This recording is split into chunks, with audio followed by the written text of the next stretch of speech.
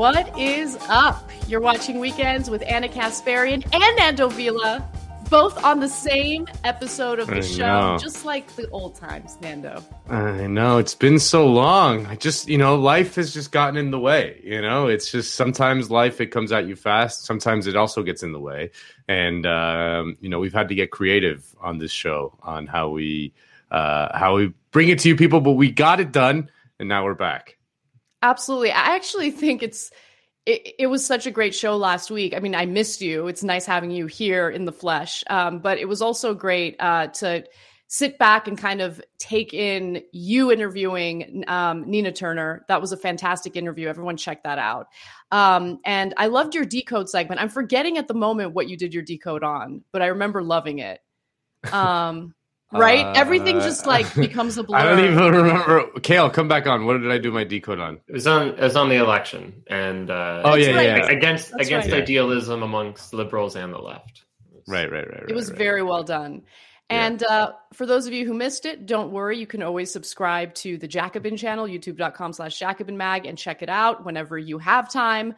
We've got it available as a video on demand, but have no fear. We also have an awesome show ahead for you guys today. We have not one, but two interviews. We're going to be talking to David Sirota about the current state of the so-called budget reconciliation bill, otherwise known as Biden's Build Back Better agenda. Where do Democrats stand on that? I've been incredibly, really cynical and negative. So I'll try to keep that under control as we ask about it. And then later, we're going to talk about a poll that was done by Jacobin and YouGov in regard to what the working class electorate is looking for in terms of political candidates, what they care about in regard to political issues. It's a really, really fascinating study, and I'm really looking forward to talking to Katie Reeder about that later in the show. But before we get to all of that, we've got our decode segments. We'll talk about that in a little bit. And I also want to discuss Abby Martin, who is a journalist with the Empire Files, just absolutely kicking ass and asking the right questions of Nancy Pelosi during the climate summit. But anyway, before we get to that, Nando, actually, why don't we get to that Abby Martin story first? I was going to go to our Verso read, but that would take things out of order. That would catch you off guard. All right, so I'm ready, but let's do Abby Martin first. Let's Friend do of the Abby show. Martin. She gets to go at the top of the show. Absolutely, I love it. She and Mike Preisner go to these conferences and these summits, and somehow they manage to get called on, and they always ask the right questions. Their focus, their beat is on the defense industry and the Pentagon, and this was no exception. So Abby Martin from the Empire Files got a chance to ask House Speaker Nancy Pelosi about how the Pentagon contributes to the climate crisis. And this was during the COP26 summit in Glasgow. They're centering this event on climate change and what they can do to respond to it. Now, before we get to the substance, I do want to focus on the very, very beginning when Nancy Pelosi clearly had no idea who Abby Martin was, and she called on her for a very specific reason that's just, it's so lib. Let's watch. Wait a minute, I want a woman. Gender equality here. Maybe I don't. Let's see. Abby Martin with the Empire Files. I want a woman. Yeah. When the ID poll comes to bite you in the ass, that's what that happens, and you just think all women be the same. She thought she was going to ask her about I don't know, the latest, when the new season of Emily in Paris comes out, or, did she watch The Bachelor or something? It's so embarrassing because think about it. This is on an international stage. And I mean, think about how every other country views or perceives the United States, especially on the issue of climate change. And then you have Nancy Pelosi posturing I'm all for gender equality. I mean, our actions are making this planet uninhabitable, especially for Black and brown people, poor people, women, all sorts of people. But it's okay. I'm all for gender equality, and I want a woman. I just love Abby's what she's kind of laughing to herself. She's Abby Martin, Empire Files. She's laughing when she's saying, introducing herself. She's kind of laughing at herself. It's pretty funny. So good. All right. So I wanted to get that out of the way because that was honestly a highlight for me. Now let's listen to Abby Martin's fantastic question. Speaker Pelosi, you just presided over a large increase in the Pentagon budget. This Pentagon budget is already massive. The Pentagon is a larger polluter than 140 countries combined. How can we seriously talk about net zero if there is this bipartisan consensus to constantly expand this large contributor to climate change, which is exempt from these conferences? Military is exempt from climate talks. That was such a great question. And I'm going to unpack it a little bit in a second. But Nando, what was your reaction to that? I mean, yeah, I remember, well, first of all, it just reminded me of like one of Elizabeth Warren's funniest policy proposals was like, we're going to have a green military, which was just hilarious, and the most Liz Warren thing of all time.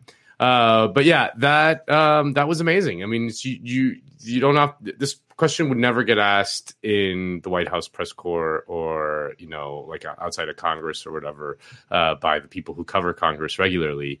It takes an outsider like Abby Martin at this international conference where she can kind of sneak in a way. She didn't sneak in like surreptitiously, but she, metaphorically snuck through the cracks, because it's such a big international conference. And, it's great.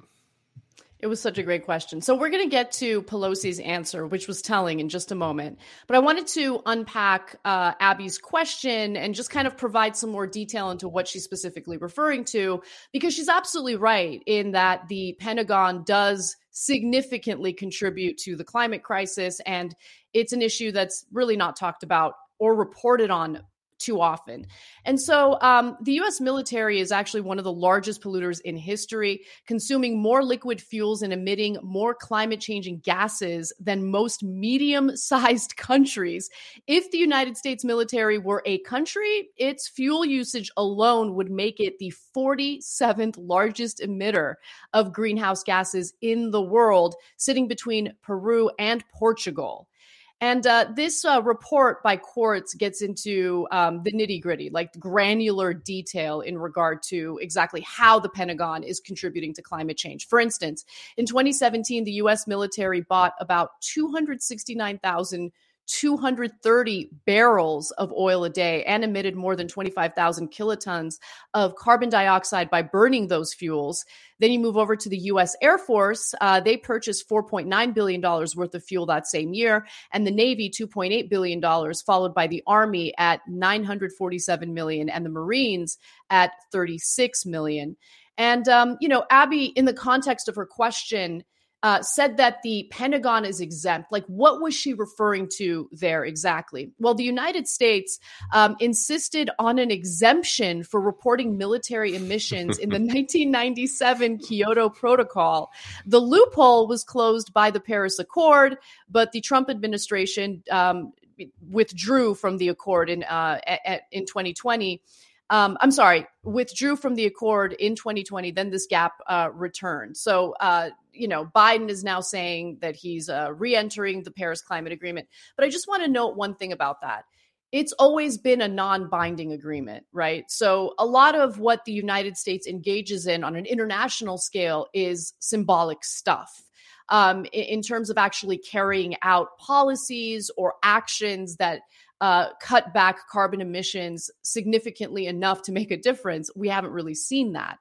And by the way, Congress, of course, as Abby mentioned, consistently votes in favor for more and more military spending every single year. And it's really a bipartisan effort. The House voted 316 to 113 to pass $777.9 billion in defense spending. That is for the fiscal year of 2022. And that National Defense Authorization Act included an amendment to add $23.9 billion to the defense budget.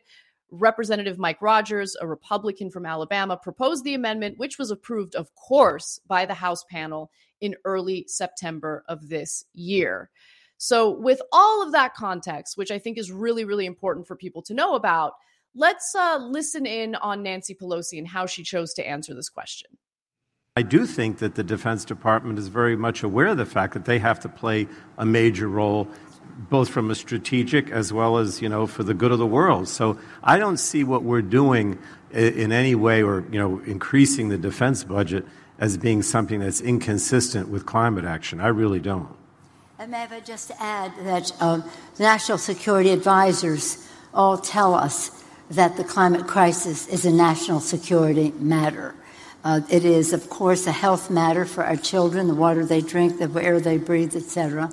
It is a jobs issue between clean technologies being the future of our workforce and the training for all of that. It is a national security issue because of the all of the conditions that climate crisis produces. I won't go into all of them, but they are cause for migration, conflict over habitat and resources. Migration, conflict over habitat and resources. I mean, she just says it out loud, right? I thought that answer was so telling because it wasn't about, you're right, and this is an issue, and it's something that we're focusing on. We need to whatever. Even like the faux concern, she didn't even get into. She was just like, the crap we're doing is going to lead to a lot of conflict because of like the limited resources in the world and how we're, just completely destroying what's left of this planet. And so, we're going to need the military to close our borders and prevent, the migration crisis that's soon to follow. Like all of that. Like she just said it. Yeah. No, it's, when we destroy the planet, people are going to be like, what the fuck? And we're going to need to defend ourselves. They're going to be angry and they're going to want payback and they're going to want to take our shit and our standard of living. So we need to defend it with guns. Bessner talks about this a lot. Danny Bessner, our friend, he always points out, it's the kind of thing that we've absorbed here in the United States, but that international law, international accords, treaties, international organizations, whatever, we enforce on other countries kind of viciously and to the letter of the law, but then we exempt ourselves every single time. Like we just exempt ourselves. Like, even in the Kyoto Protocol, like that's very cute that we're just like, yeah. We'll do the thing. It's going to be non-binding and leave our military out of it. We're not going to count that. And it's, because we need our military to just ever expand because our state is essentially just a way to funnel resources away from the people into the arms of defense contractors. So, it's just, this was like a very particularly jarring example of that and a very clarifying moment from Abby Martin doing her job. Yeah, she does it well. And Empire Files, of course, has a YouTube channel that you guys should subscribe to. Lots of really, really great reporting there, including in-depth analysis on the Afghanistan war. I actually had Abby come to speak to my students about the reporting she does, and they watched her Afghanistan series, and they were like blown away by it because they don't see journalism like that in television, And no. So they really loved it, and I think it inspired them to do better.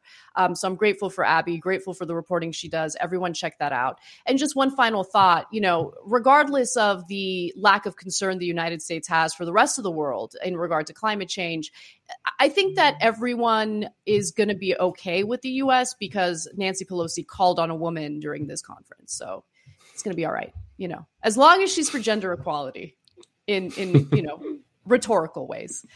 Anyway. All right. Well, we've got our partner to give a shout out to. So why don't we do that before I decodes? Right. It's been a while, but you can join the Verso Book Club and get every new ebook that Verso publishes each month, as well as one or more books in the mail. All Verso Book Club members will also get 50% off everything on the website. The Comrade tier is only $20 a month, and for your first 3 months, and if you join in November, you'll get these books. Ending Fossil Fuels, Why Net Zero is Not Enough by Holly Jean Buck, a political case for ending the fossil fuel industry. That sounds good. Space Forces, A Critical History of Life in Outer Space by Fred Sharman, a radical history of space exploration from the Russian cosmists to Elon Musk.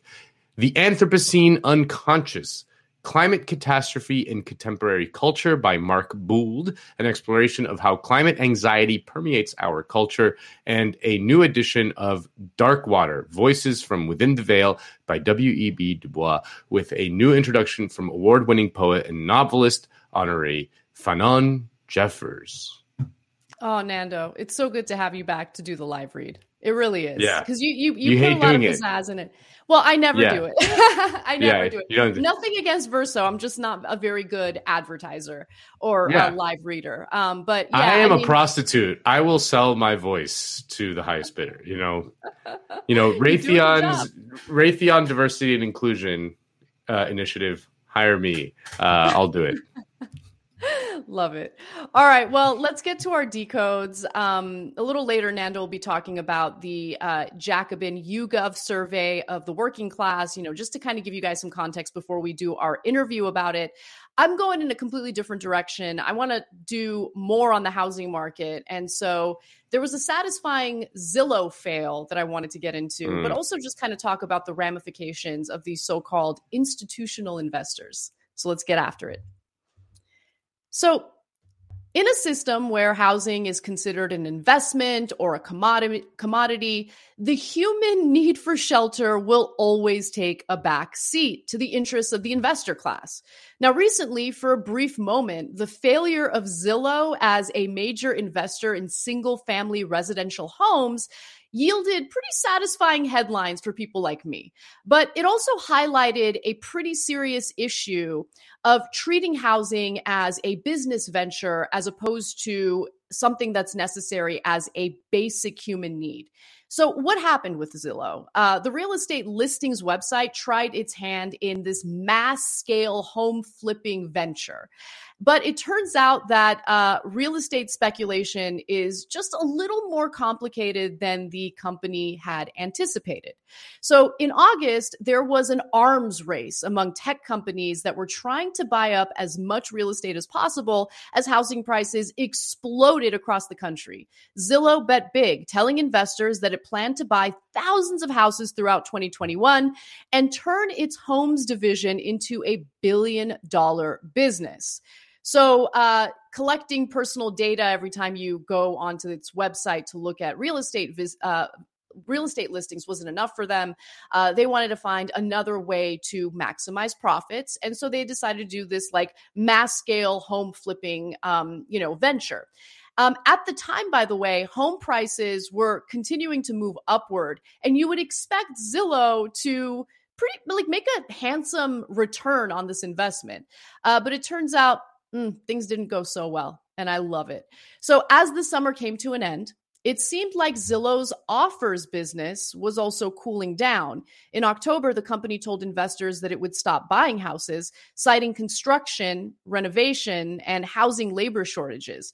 Bloomberg, however, speculated it could also be motivated by excess inventory and reported that Zillow seemed to sell a good number of houses at a loss instead of a profit.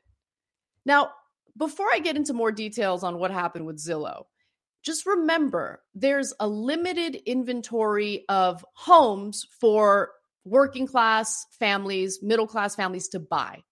And when there's a lack of inventory and there's demand, already that drives the price of homes up to something that becomes incredibly unattainable. However, these Wall Street investors, these institutional investors, buying up thousands of homes, in some cases, hundreds of thousands of these homes, obviously puts ordinary Americans at even more of a disadvantage. So when you've seen the housing prices really explode, understand that one of the factors, leading to this has to do with these Wall Street or institutional investors. Now, Zillow's gamble had already resulted in tremendous losses, forcing the company to scramble for a way to offload its bad investments. During the most recent quarter, Zillow's home segment, which includes Zillow Offers, recorded nearly $422 million in losses before taxes. That's up from roughly $76 million in losses a year earlier. Now, Zillow is looking to offload around 7,000 of the homes it bought.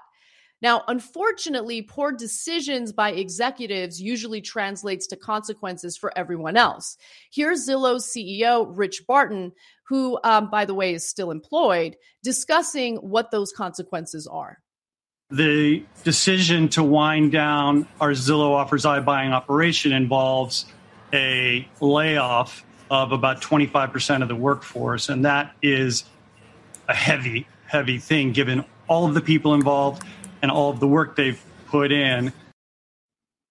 I mean, we made really bad decisions. And so as a result, 25% of our workforce will be laid off. But I'm the leader of the company that engaged in this massive fail, and I get to do cable news interviews, and I get to keep my job. Awesome. Now, imagine losing money on real estate in an economy where low interest rates set by the Federal Reserve led to an explosion in home values. Not many predicted Zillow's failure, but some were able to read the tea leaves, like Steve Eisman, who raised red flags back in August of 2019. This was before the pandemic era.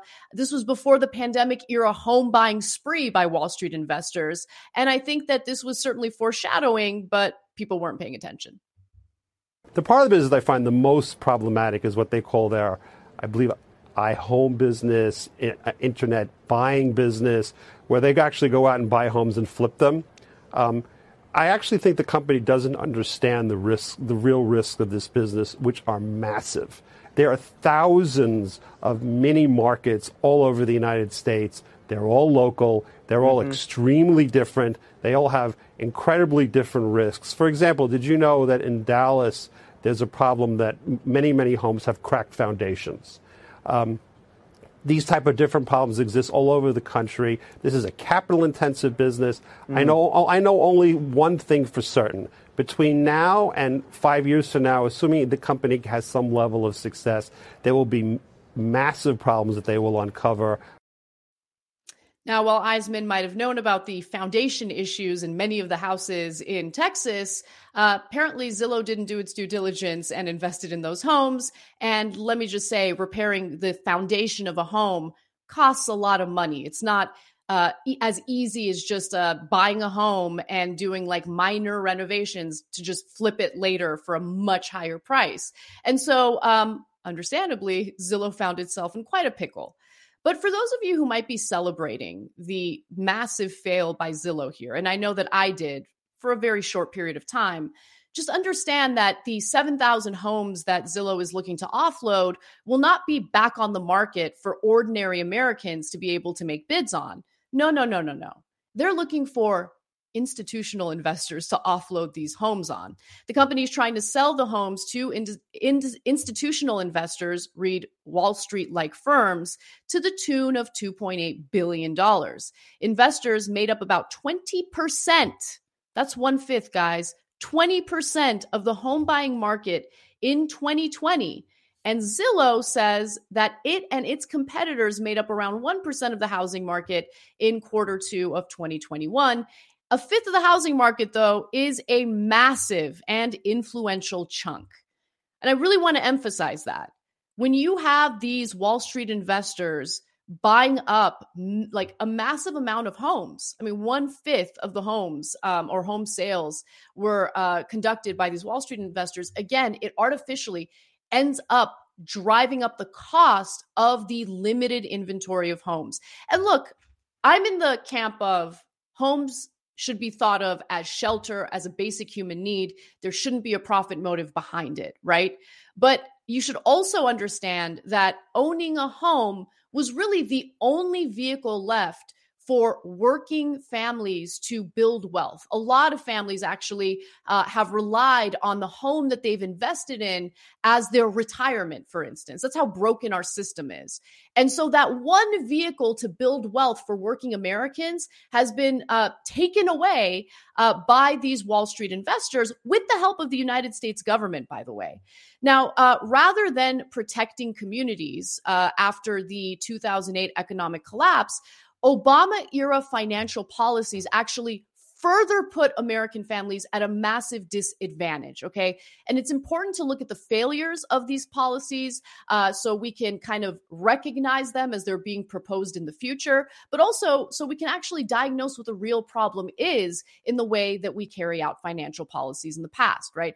So rather than protecting communities and making it easy for homeowners to restructure bad mortgages or repair their credit after succumbing to predatory loans, the government facilitated the transfer of wealth from people to private equity firms.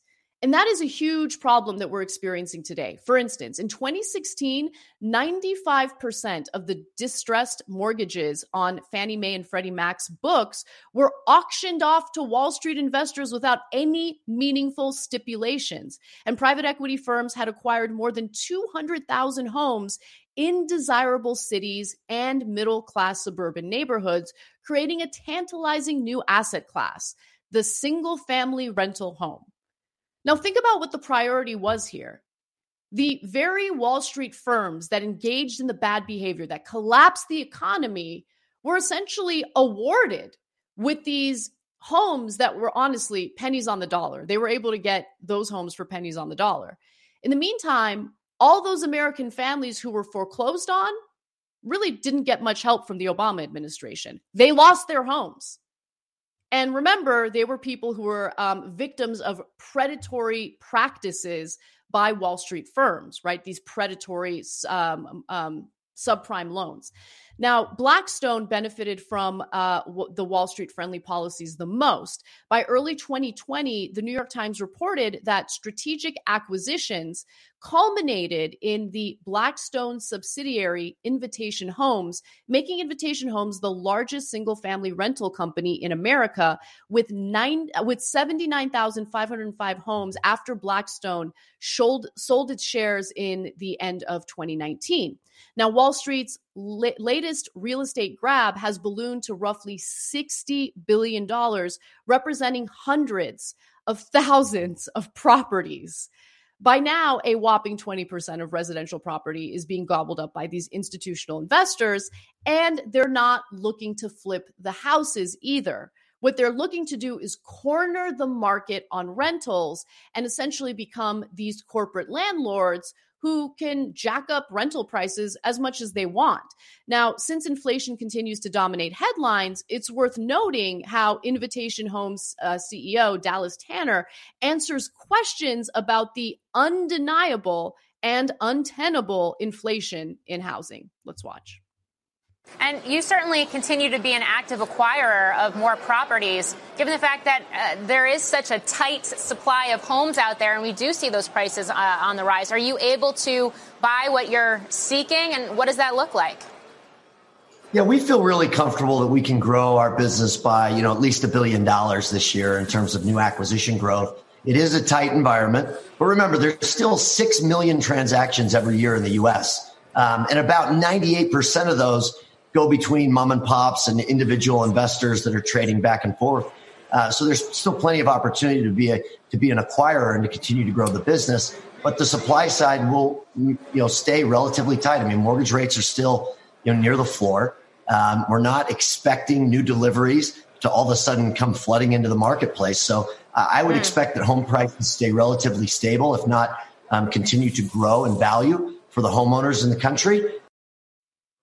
Yeah, I mean, it might be beneficial for people who already own the private property, who already own homes, for these prices to continue going up. That means that they're earning equity on these homes. But also, why don't we think about what this means for everyone else? And remember, we're not talking about some unnecessary object that people want to invest in. We're talking about something that is a basic human right. So what does this mean for people who don't own homes? Goldman Sachs out with a new note this week, forecasting home prices surging another 16% in 2022 due to mismatched supply and demand. It's not just the worry that prices might crash. It's also the fact that this is harming home buyers. It's harming would-be consumers. It's harming workers. it's become so costly to buy a house now that that is detrimental to the economic outlook in and of itself. The thing that alarms me is the advance in prices by 20% in 1 year. It's something we've never really seen before. We might have seen it when we had hyperinflation in the late 1970s, early 1980s, but we haven't seen it for a good 40 years. And unfortunately, Zillow's speculative actions have not led to more of this intense focus that's necessary on how to rethink housing as a human right, or to ban institutional investors in doing these investments in the very least, right? I mean, that would be the first step, but obviously it wouldn't be nearly enough to ensure that everyone in this country would have a roof over their heads, that everyone in this country would be provided that very basic human right. Still, housing is considered a commodity. Most of the focus has been on whether Zillow's proprietary method of evaluating home values is accurate enough. For instance, in light of the challenges Zillow faced with its home buying efforts, some people took to social media to call into question the accuracy of the Zestimate tool. Real estate analysts like Mike Del Prete argue that the home value estimates on Zillow are just meant to manipulate the market further. He says it's really a toy. It's meant to drive people's interest in property. And by the way, it's no surprise that Zillow used its Zestimate, which has a top secret methodology in determining home values, to make cash offers on homes on the market for its home flipping venture. So prior to its home flipping failures, Zillow's chief operating officer decided to spin the company's home value assessment as this wonderful metric that enhances transparency.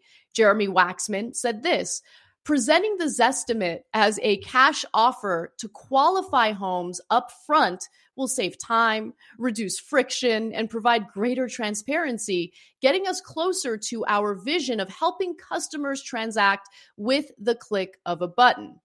But considering the company isn't upfront about its methodology, and now that its iBuying venture has failed, those claims are laughable to say the least. And look, some already knew that.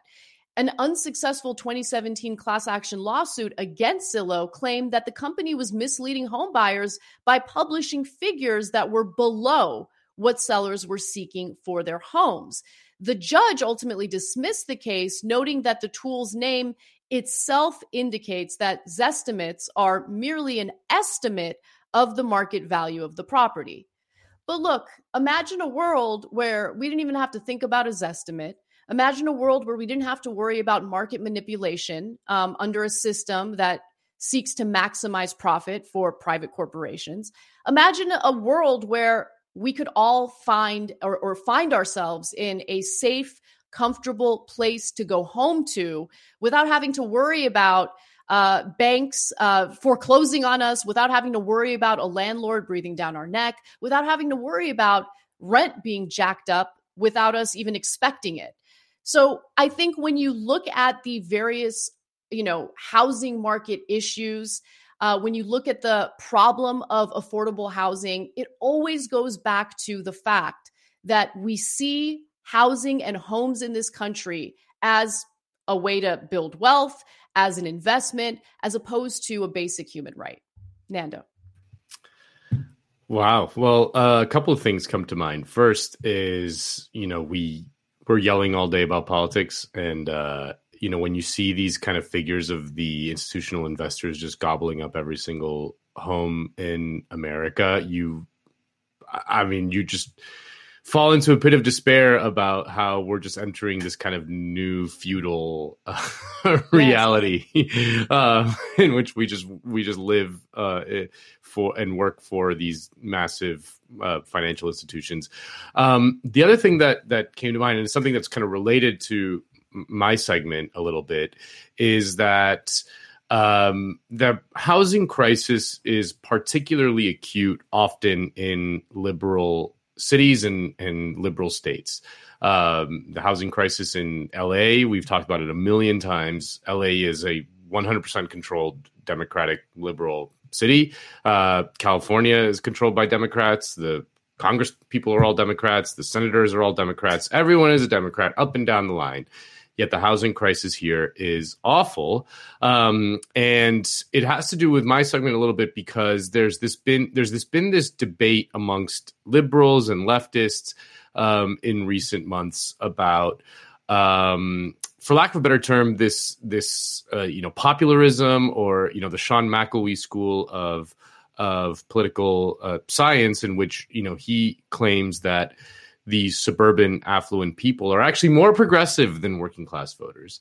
While that may be true on a sort of survey, the sort of left theory of political change is that that voters ultimately vote in their rational self-interest. And when your politics, like it is dominated by asset homeowners in places like LA, they will vote to protect the asset values of their home, and they will not do anything to change that. So, which makes the housing crisis worse and worse and worse.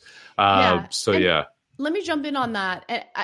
I think that's such an important point. And we find ourselves in a little bit of a conundrum, right? Because there are working class families who have sacrificed a lot to be able to scrape up enough money for a down payment of their homes or for their homes. And it is the only thing that's kind of keeping them afloat, right? They'll take out equity lines of credit from their home as it increases in value.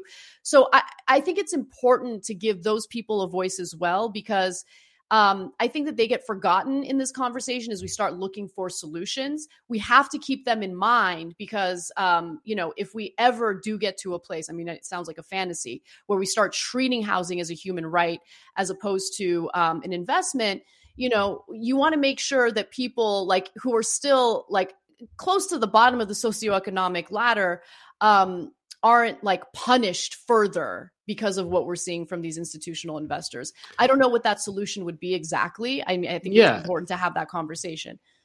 No, yeah. It's the kind of thing where if you were to design a society from scratch, owning your home is probably warps the politics of a society, especially when you get into inheritance and things like that. It just familial wealth grows and it kind of shuts out people in the rest of the society. And if you were to design a perfect kind of society from the ground up, I don't think that you would design it in a way in which people own their homes. You would do some sort of public arrangement in which, kind of not dissimilar to what we see in Vienna and places like that, where you get high quality homes, a high quality place to live that's beautiful and comfortable and, well maintained and things like that, but that you don't, that it's owned publicly, it's owned, collectively, not by, either an institutional investor or an individual or an institutional private interest. That being said, the United States decided to go a different route from a lot of countries and made homeowning the bedrock of the middle class in the middle of the 20th century with the GI Bill and things like that.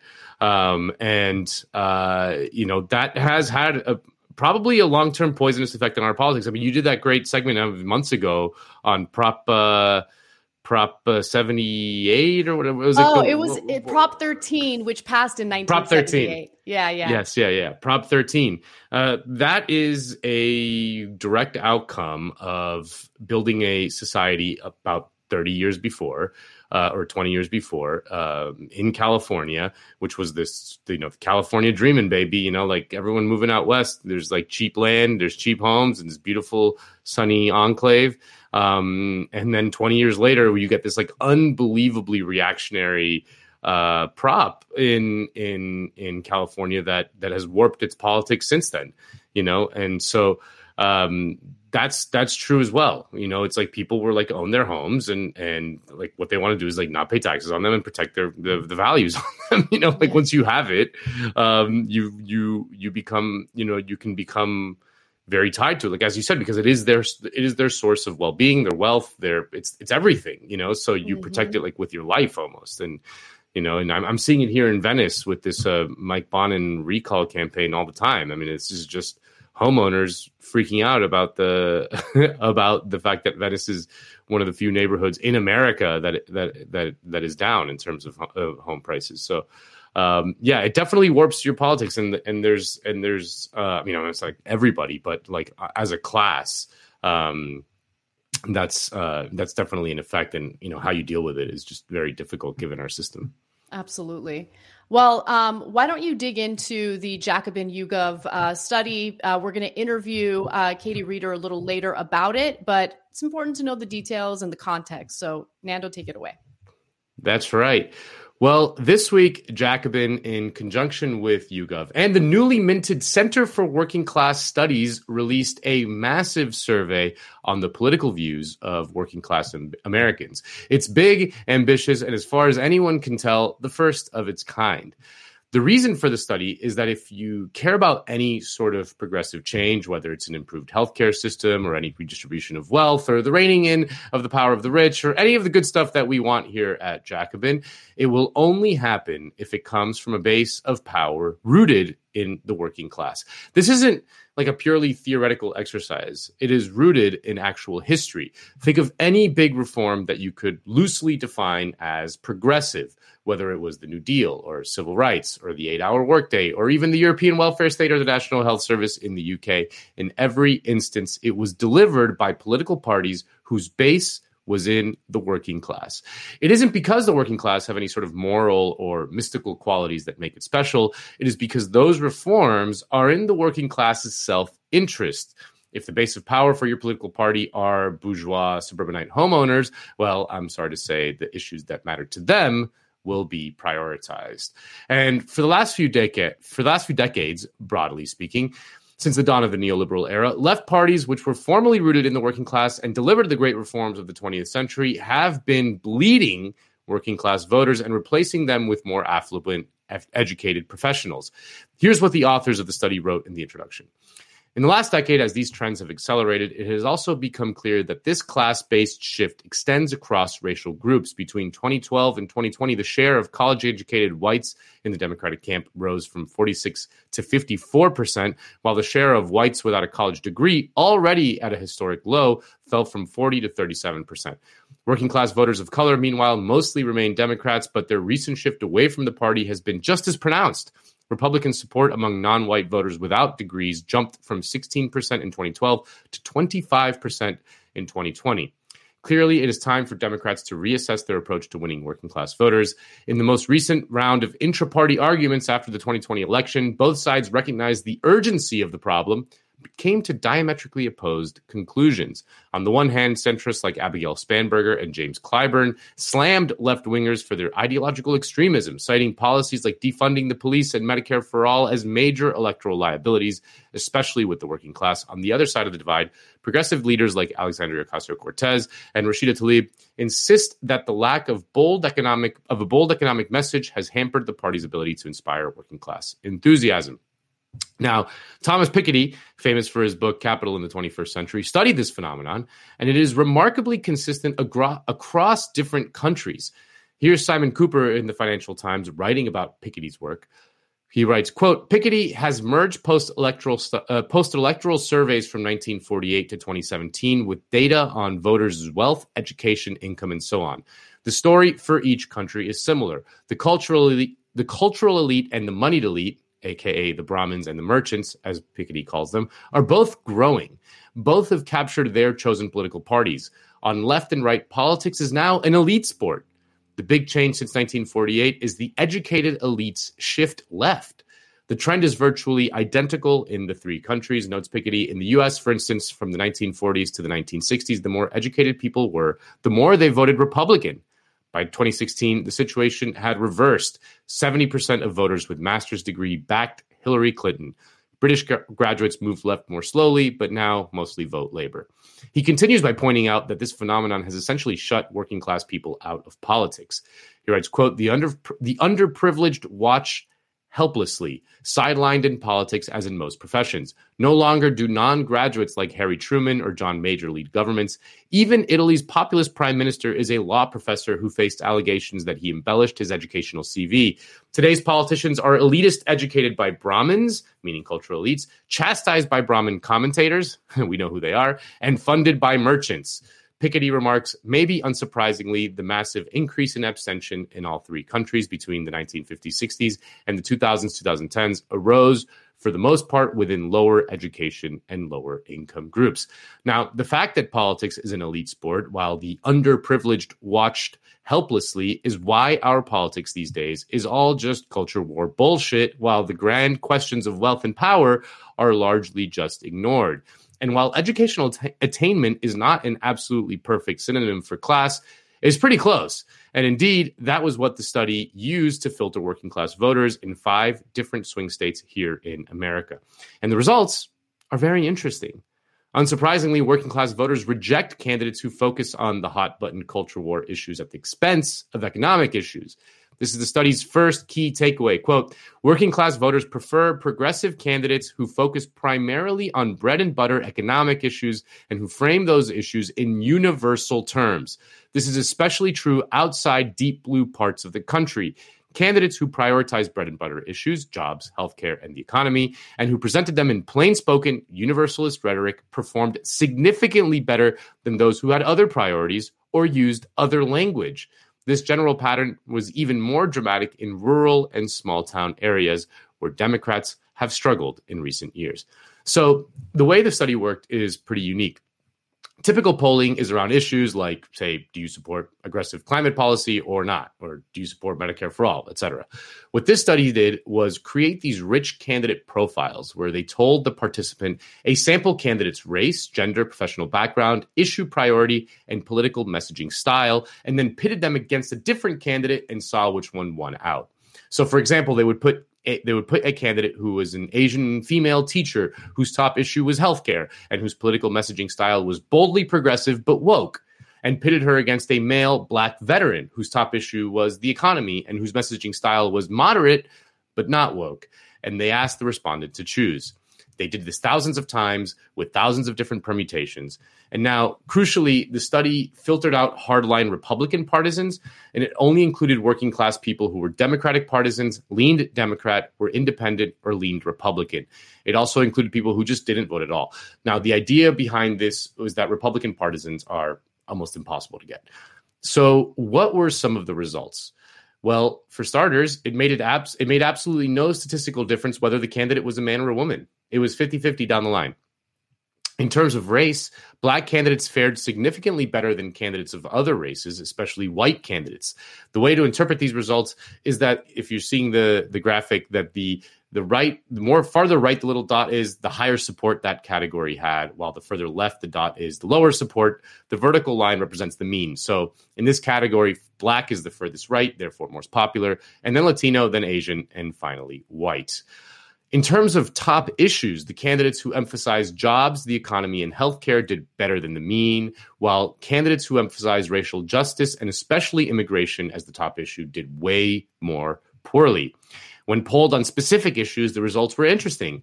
End systemic racism polled very highly, for example, as did Medicare for all, which I think would surprise a lot of people. So writing in The Nation, Catherine Rader, our guest and who was one of the authors of the study, wrote, quote, while our respondents preferred candidates with a central focus on universal bread and butter issues, we found little evidence that racial resentment was driving these preferences. In fact, potentially Democratic working class voters were strong supporters of candidates who promised to, quote, end systemic racism, favoring them over rivals with a more general commitment to equal rights for all. To underscore this point, Black female candidates were far and away the most popular candidates among our sample, including among white working class respondents. These results complicate the popular theory that the primary driver of white working class electoral behavior in recent elections is a latent or resurgent racism. The supposed racism of the American working class has obsessed liberal pundits since Trump became president in 2016. It is true that working class voters did flock to Trump in large numbers that year. And to liberals, that was evidence that these voters were just horribly racist. This study pours cold water on that narrative. Indeed, a lot of the working class Trump voters actually voted for Obama, a black man, twice. Eileen and Richard Sorokas have lived in Wilkes-Barre all their lives. They're registered Democrats and voted for President Barack Obama twice, even volunteered for the president's 2008 campaign near the height of the Great Recession. People are desperate to work, and a lot of people going back on welfare and counting on the government. So people were struggling at that time for, any type of work. At the end of President Obama's term, unemployment in Luzerne County had dropped to 5.9%. The Sorokas said that's not good enough, and the high-paying jobs have not returned. So in 2016, they voted for Donald Trump. Just like Barack Obama there was time for change. It was time for change again to have Trump in there. A lot of their neighbors agree. In 2012, President Obama won Luzerne County by almost 5 points. In 2016, Donald Trump won the county, beating Hillary Clinton by 20 points. I believe you need that businessman. You got to get the politically correct things out of here and get a businessman, get this country straight out, get the deficit down, and start getting jobs. So what happened there? Well, this study provides some possible insights. And to my mind, the most innovative part of the study is how they designed a candidate's political messaging style. It broke it down into 5 categories: woke progressive, woke moderate, mainstream moderate, populist progressive, and Republican. So what do these categories mean?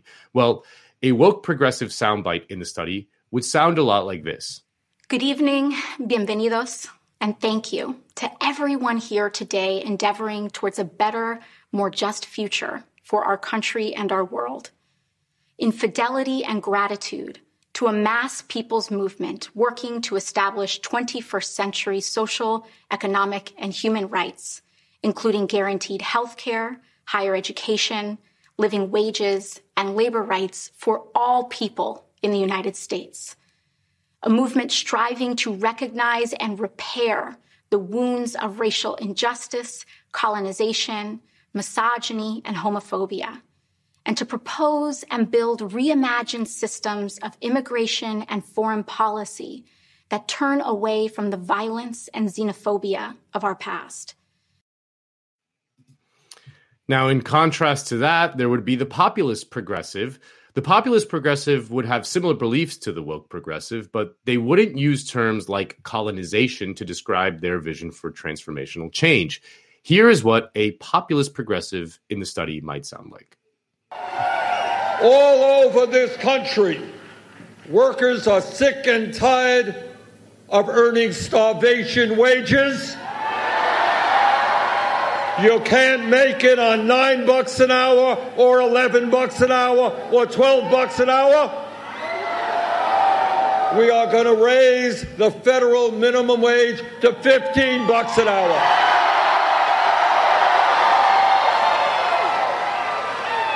We are going to provide equal pay for equal work for women.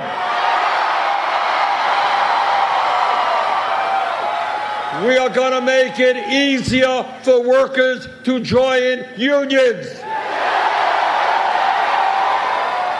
We're going to create millions of good-paying union jobs by rebuilding our crumbling infrastructure and building the 10 million units of low-income and affordable housing this country desperately needs. So again, those two candidates probably believe the same things. They're just delivering the message in a different package, so to speak. And now on the other side of the coin are the moderates, what we would call on this show corporate Democrats.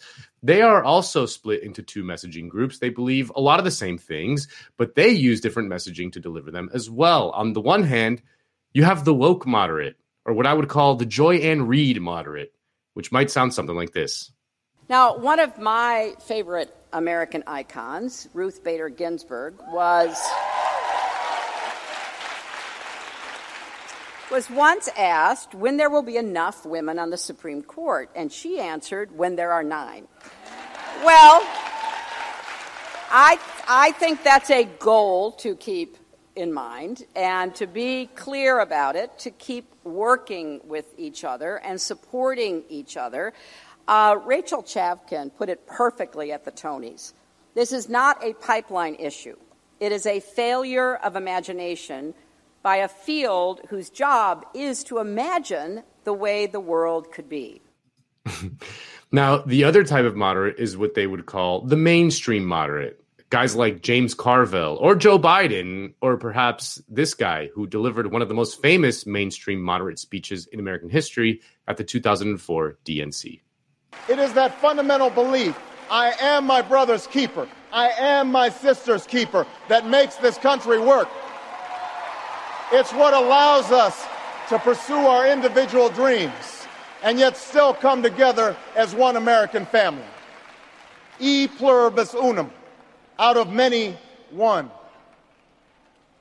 Now, even as we speak, there are those who are preparing to divide us. The spin masters, the negative ad peddlers, who embrace the politics of anything goes. Well, I say to them tonight, there is not a liberal America and a conservative America. There is the United States of America.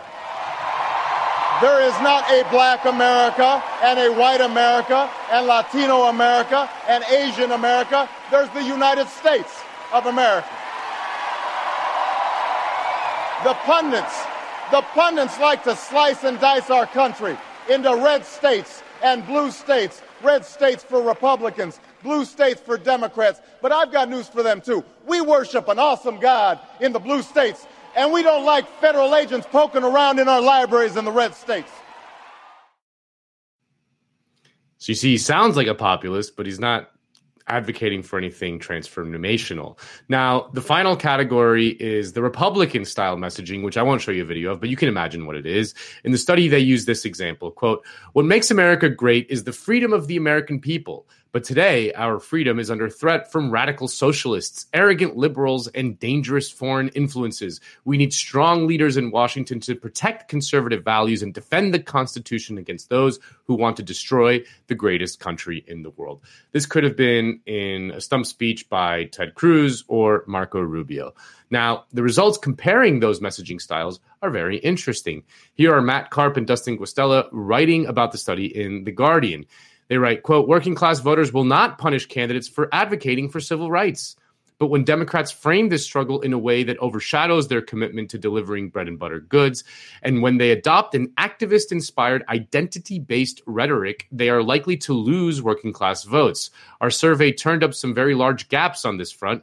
A populist candidate with a central focus on the economy earned 63% support, for example, while moderates and woke progressives with a focus on immigration or racial justice won under 50%. The results were striking when you split the voters out by region. Now, it's not a particularly novel insight to say that Democrats struggle mightily in rural areas. Just look at any electoral map. It is a sea of red with tiny little blue spots in the cities. Well, you won't be surprised to learn that woke messaging does worse in rural areas than mainstream moderate messaging, and way worse than populist progressive messaging. And to me, one of the more interesting areas of study were working class non-voters. Theoretically, we on the left see this group as the sort of sleeping giant of American politics, the group of people that have checked out of the system but can be reactivated to transform our politics. This was one of the central pitches that Bernie had in his campaigns. Well, the study shows that woke language is poison amongst non-voters. The green dots represent non-voters, and the furthest to the right, therefore the most successful type of messaging amongst non-voters, is the populist progressive, Bernie Sanders style messaging. But the second most popular message was the Republican one. The woke messaging, especially the Joy Ann Reid, Hillary Clinton style of woke moderation, is absolute poison. And when you break down the respondents by race, here is how the authors describe the results. While much of the literature has focused on the significance of identity and representation for voters of color, our study adds significantly to an understanding of substantive issues that resonate with voters across racial groups. Black, white, and Latino respondents all viewed progressive policies such as ending systemic racism and Medicare for all positively, though whites were less supportive than other groups in both cases. Black respondents were the most supportive of both priorities. Black respondents were also the most supportive of racial justice as the day one priority for candidates, while whites viewed this priority negatively overall.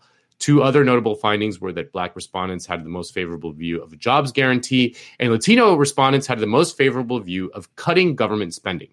Overall, non-woke candidates fared better than woke candidates among whites who were equally positive toward progressive, populist, and mainstream moderate messaging. By contrast, Blacks were roughly equal in their support for all Democratic candidates. Latino respondents were the most supportive of mainstream moderate rhetoric, the least supportive of woke progressive messaging, and had similar levels of support for woke centrist and progressive populist rhetoric. Now, the results are interesting, but should not surprise us. We have talked about this a lot on this show and on the Jacobin Show on Wednesdays, that a lot of the rhetoric that has become, if not popular, obligatory amongst college-educated progressives who are overrepresented in political campaigns and political media vis-a-vis the broader population is alienating to large swaths of non-educated working-class people. Hopefully, we will see more studies of this kind in the future, because in order to challenge capital, we need a working class that is conscious of itself and organized into a coherent politics. In order to do that, politicians and organizers must appeal to their self-interest in a manner which is not alienating to them. Sean McElwee is wrong when he says that the affluent suburbs of our cities are the base for progressive change. The results in Virginia last week showed just how fickle those suburbanites are when they don't get to vote against Donald Trump. They very quickly abandon that veneer of progressivism. If we are to have any sort of positive change, it will come from the working class. And studies like this can be a powerful tool for politicians and organizers who are serious about activating those working class people. All right. And we're going to have Katie Rader on a little later to help us further unpack the results. But Nando, it is really nice to have a data set available to kind of reinforce something that we've been talking about quite a bit on this show for a long time. And progressives in Congress would, definitely benefit from actually paying attention to this kind of data instead of kind of getting sucked into the failed messaging that we've been seeing from the Democratic Party. Yeah.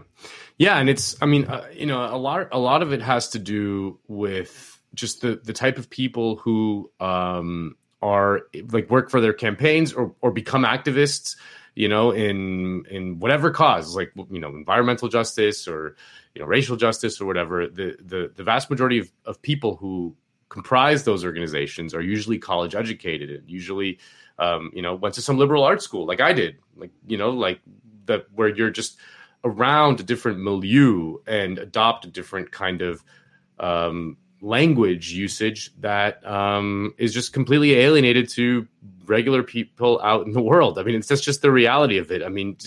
If you go out in the world and you don't see that there's a backlash to that kind of rhetoric, I don't know what to tell you. It's as obvious as it can be.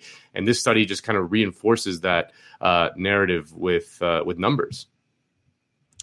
Well, why don't we move on to an interview about failed Democrats with David Sirota, founder of the Daily Poster, and a journalist whose work I very much admire. David, thank you so much for taking some time to speak with us today about the current state of the reconciliation bill. Thank you. Thanks for having me. All right, well, I'll get started. First, full disclosure, I've kind of gotten to a point where everything related to the reconciliation bill, or it's otherwise known as Biden's Build Back Better agenda, just annoys the hell out of me. Because as we know, Democrats have completely given up any and all leverage that they had by passing the corporate handout bill in the bipartisan infrastructure bill, right? So now, what is the likelihood, before we get into the nitty gritty of what's currently in the bill, what is the likelihood that Democrats even get the Build Back Better agenda passed? I think they'll probably get something passed. The question is whether it'll be something resembling anything real or just a piece of paper called the Build Back Better Act that has nothing in it. Every week that this has dragged on, there's been another cut, another slice, another thing taken out of the proposal. And I keep joking on social media that it kind of reminds me of that scene in Planes, Trains, and Automobiles where John Candy is left offering up $2 in a Casio to try to get a hotel room. And that I feel like the negotiations have gone from $6 trillion to $4 trillion to $3.5 trillion down to $1.9 trillion. And now we are headed towards $2 and a used Casio wristwatch.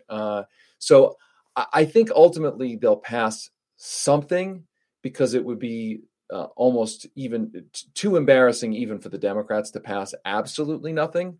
But I think that every single week that this drags on, the thing that they will pass keeps getting whittled down and whittled down further. And that really, that's really a tragedy.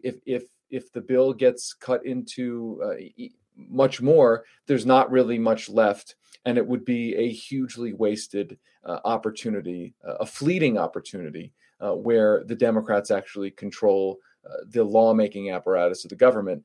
To not actually do something transformative, I think would be just a huge historical missed opportunity. Well, just a follow-up on that. To be fair, I do hear that Senator Joe Manchin is concerned about the impact of used Casio wristwatches on inflation. So we got to make sure that we provide that perspective. Right, exactly. I mean, he just keeps coming up with all sorts of reasons to say he's against this bill. But I think we have to understand that there's an asymmetry in the battle here, that the Progressive Caucus, I don't think they're operating in bad faith. I think they're relatively weak. I think they're relatively conflict averse. I think they don't have a lot of intestinal fortitude. But I don't think they're operating in bad faith. I don't think they're corrupt. I don't think they're trying to get this bill killed. And the asymmetry is that they're trying to find a way to protect the things that are good in this bill. And the asymmetry is that Manchin, Sinema, Josh Gottheimer, House corporate Democrats, they're perfectly happy to have the bill be killed. Their donors are perfectly happy to have the bill be completely killed.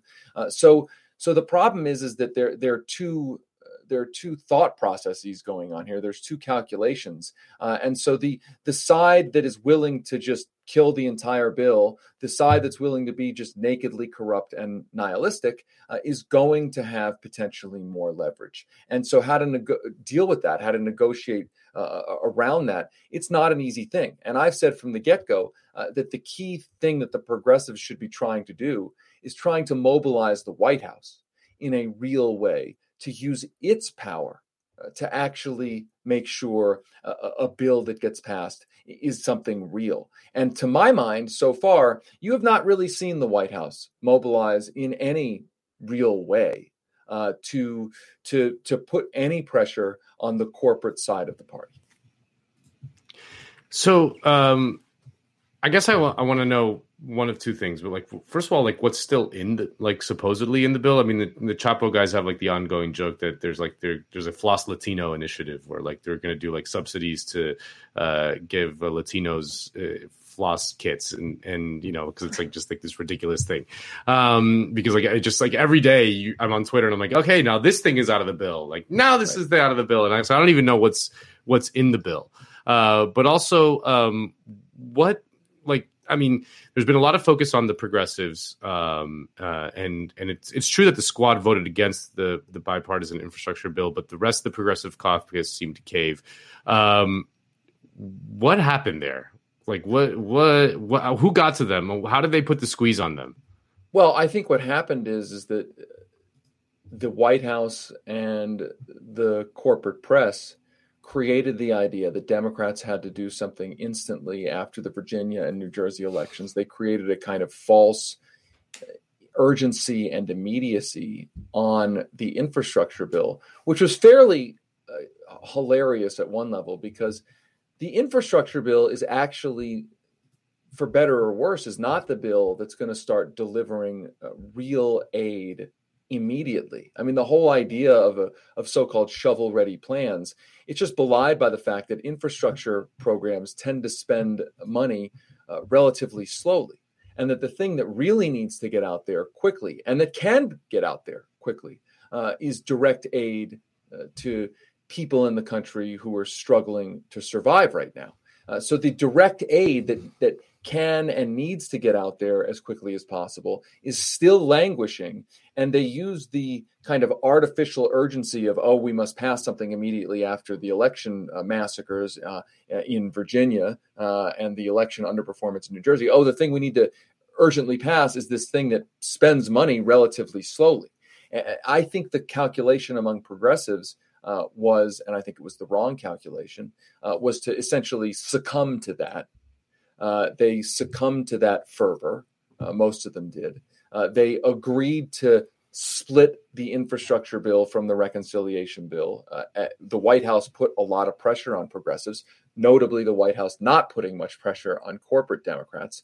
So the Progressive Caucus, most of them caved to that in exchange for a promise, a rhetorical promise, that the White House and that the Democratic caucus in Congress will ultimately pass a Build Back Better bill. The problem is that once the infrastructure bill has been split from the reconciliation bill, corporate Democrats who don't mind the reconciliation bill being killed, but who really wanted the infrastructure bill, now they have much less incentive to actually vote for a reconciliation bill because they got the thing that they wanted. Had those two things stuck together, they would have had to vote for both of them to get the thing that they wanted. Now they've gotten the thing that they wanted, they and their donors wanted. Now they're under much less political pressure to actually support the reconciliation bill, and they have much more leverage to gut that reconciliation bill. So the progressives' calculus was this promise by them to support the reconciliation bill is a real promise that we can bank on. And we don't know at this point whether that was a good bet or not a good bet. But that was what the bet was. You know, it's go ahead. Well, I was just going to. So we have while we were starting the interview, I got a notification on my phone from the New York Times that Kayla says Rep. Ocasio-Cortez isn't wavering on her opposition to the infrastructure bill. Are New Yorkers on her side? I just love the implicit well, it'd be a shame if anything happened if Ocasio-Cortez doesn't vote for the awful infrastructure bill. But yeah, that's how the liberal media loves it. Yeah, and I mean, I think, look, that portraying what AOC did in casting a vote against the infrastructure bill, portraying that as her being opposed to the infrastructure bill is so wildly dishonest. I mean, it's just that was a tactical situation where you had 6 Democrats, AOC, Jamal Bowman, and other members of the squad, voting against the infrastructure bill to try to keep it connected to the Build Back Better Act, the reconciliation bill. That was not a vote on the merits of the infrastructure bill. It was a vote to uphold a pledge that progressives had made, a process pledge to give the reconciliation bill the best chance of passing. So it is fascinating to see that progressives did end up succumbing to the pressure by the Biden administration to separate the two bills into the bipartisan bill, which has all the provisions that Republicans and corporate interests want. And then you have the reconciliation bill, which, of course, has been pared back considerably already. And so that move and that pressure from Biden ended up putting progressives and their priorities at a pretty significant disadvantage. And then we hear from progressives like Representative Ro Khanna, who says, prior to voting in favor of the bipartisan bill, that he was going to vote in favor because he trusts Biden. He trusts that Biden will apply the necessary pressure to get Manchin to sign on to the reconciliation bill. What do you make of that? Well, I think it's the gamble that they're making, the gamble that Biden will actually seriously use the tools of the White House to secure a really good Build Back Better Act. I don't think there's any basis for that level of trust. There has been no evidence that Joe Biden is really making much of an effort to do anything other than get a piece of paper that he can wave around and say, I got a deal. But at the end of the day, it doesn't matter whether you got a deal. It matters what's in the deal. And so I don't think there's any evidence that Joe Biden is not willing to sell out certain key promises that he himself and the Democratic Party has already made. I mean, we saw Joe Biden get into office, and one of the first things that he did was throw overboard the $15 minimum wage in the American Rescue Plan. He didn't do anything to try to get that into the bill. The Democrats went out and screamed about the parliamentarian, which is a joke. That's their own aide that they can fire.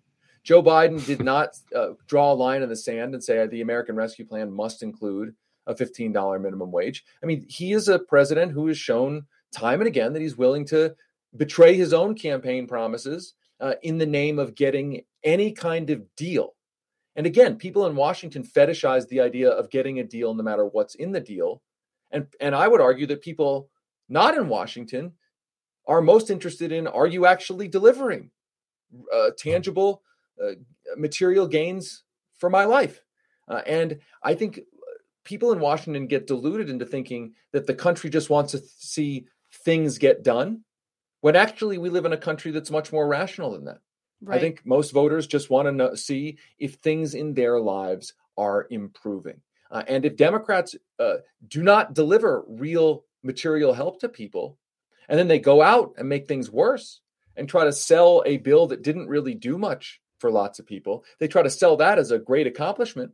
I would argue that's actually politically even more dangerous, because people are frustrated, they're struggling, they're barely getting by, and they'll have Democratic politicians running out and saying, hey, we solved all your problems. And lots of voters will say, I don't feel like my life has improved. And they'll be feeling that sense of frustration in the context of a midterm election. Just a quick follow-up on that, because the bipartisan infrastructure bill, you made a great point about how, the impact that it'll have in persuading voters to support Democrats is pretty slim, right? But in regard to one very specific provision in it, which would allow for the privatization of public infrastructure, isn't it also true that the regressive taxation that's likely to come along with that, in the form of tolls and fees to use the previously public infrastructure, wouldn't that also further infuriate the electorate against the Democratic Party, especially as they go around doing positive PR for the bill? Sure. I mean, I think the privatization measures, to the Democrats' credit, were scaled back from where Wall Street wanted them. There was at the very beginning of the debate over the infrastructure bill, there was a push by private equity firms and the like to have even stronger mandates for privatization. As I read the bill, there were some provisions in there which would require states that use the money to essentially study whether privatization is better. But yes, certainly the privatization of the public sphere is something that we know comes along with some very big downsides. That public-private partnerships in the infrastructure space are sold as a great efficiency. Hey, the government, can put up a little bit less money to simply pay a private company to do X, Y, or Z, but the private company isn't going to get involved in that deal unless it thinks it can reap a bigger and bigger profit. And that's another way that I think it just inflames people's sense that the government mostly is in the business of enriching the already rich and empowering the already powerful. And that is not good for the political prospects of a party, the Democratic Party, which presumably is in the position of arguing in a general way that the government can be a force for good. In other words, creating a cynicism around government only ultimately helps the right. Mm-hmm.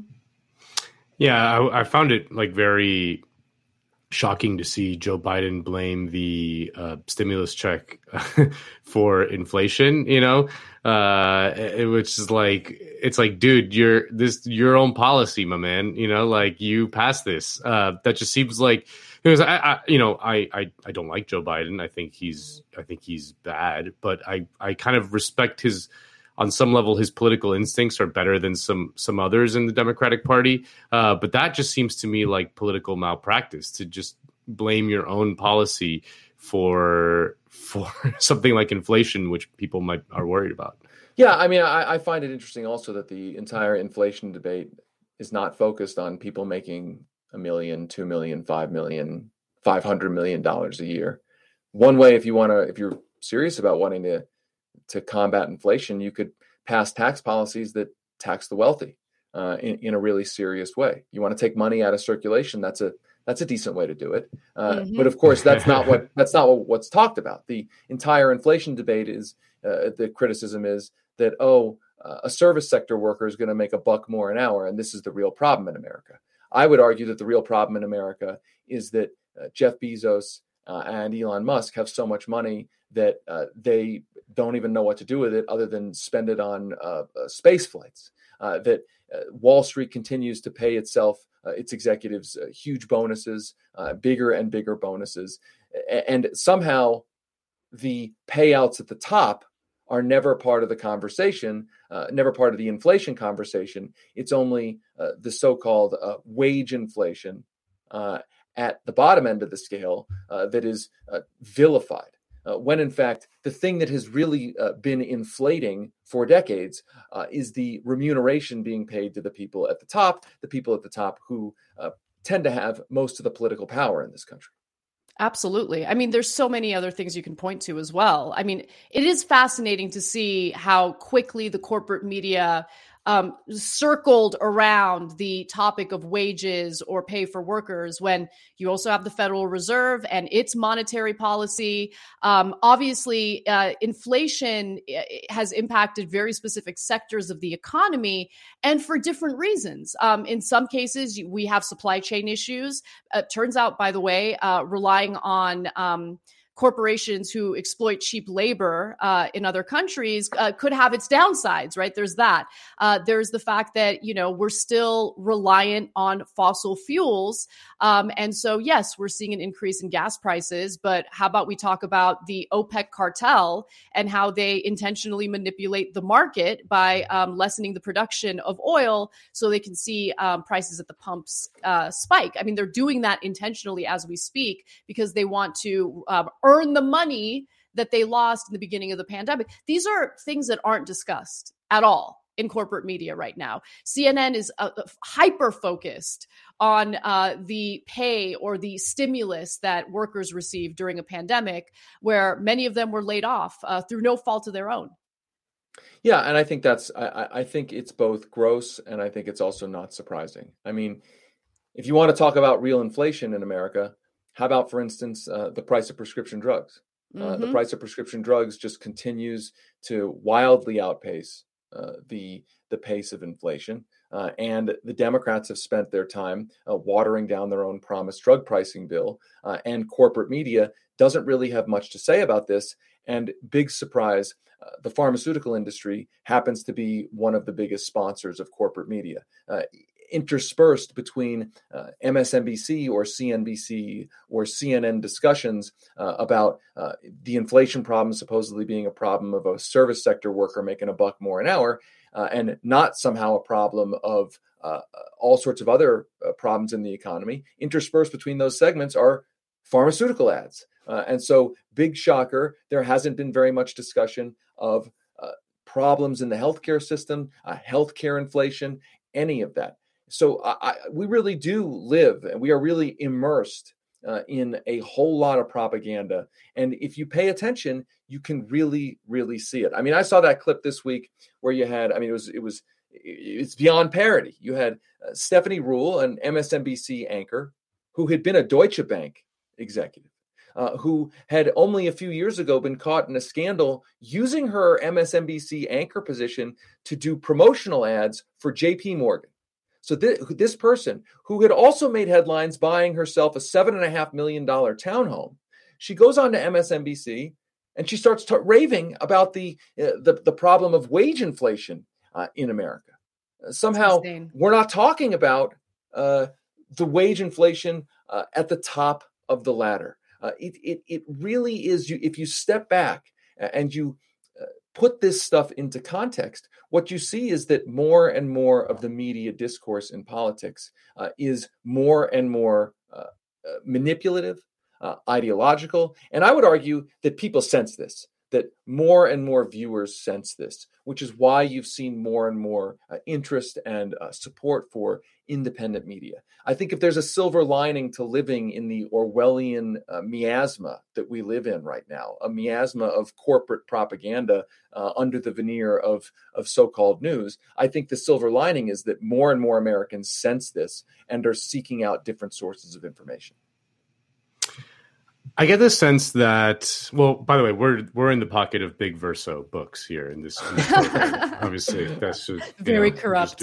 Very corrupt. But I get the sense that the Democrats having done nothing or close to nothing, plus the presence of COVID still existing in people's lives, and there's still mask mandates and things like that, is like a toxic combination electorally. I think people are tired of COVID, understandably. I don't know what like the correct policy is, but that's what I sense out in the world.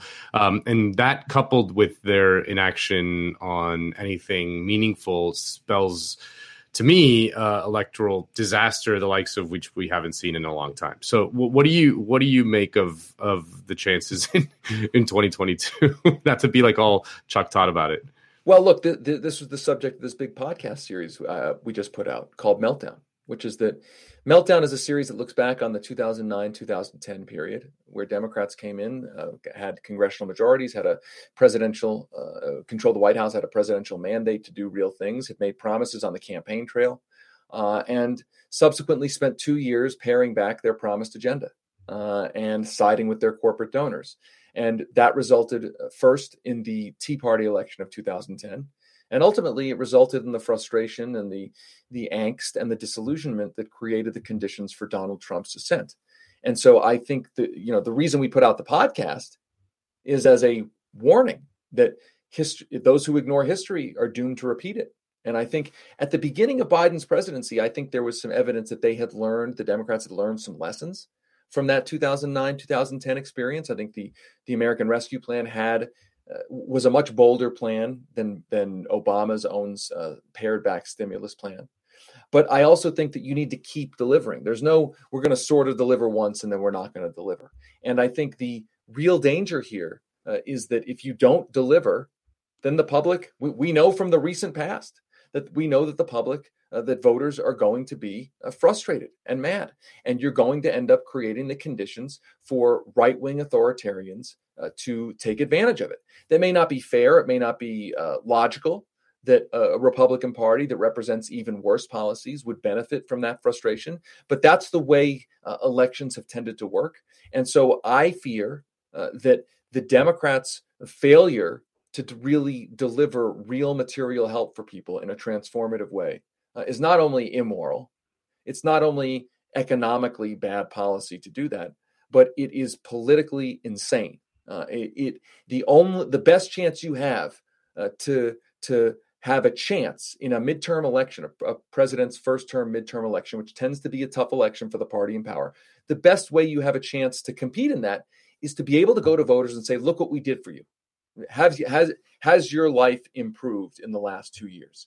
If a lot of voters don't feel like their lives have improved because you haven't done everything you can to improve their lives, then you better get ready for an electoral shellacking, a shellacking the kind that we saw in 2010. And I want to remind everybody, the 2010 Tea Party election, where the Democrats got shellacked, if you go back and look at the punditry in end of 2008 into 2009, the punditry was saying there's no chance the Republicans can ever fight back. They are done. They are done as a party.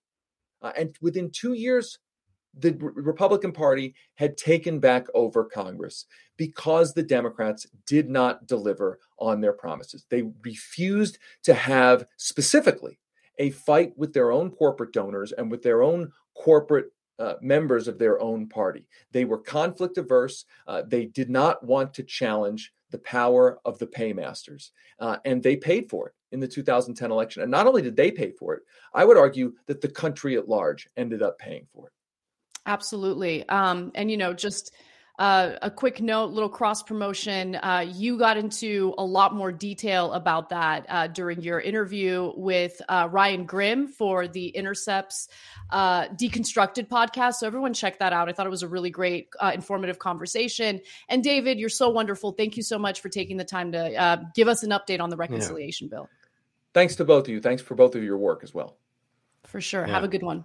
You too. The new Howard Stern, the new king of all media. He's doing podcasts with Alex Gibney. He's got a film coming out with Adam McKay with the most stacked cast of all time. He's on the Jacobin Show, which is the most important of those three. It's Rhoda. King of all media. Absolutely. And of course, Such the a Daily great Poster. journalist. Yes.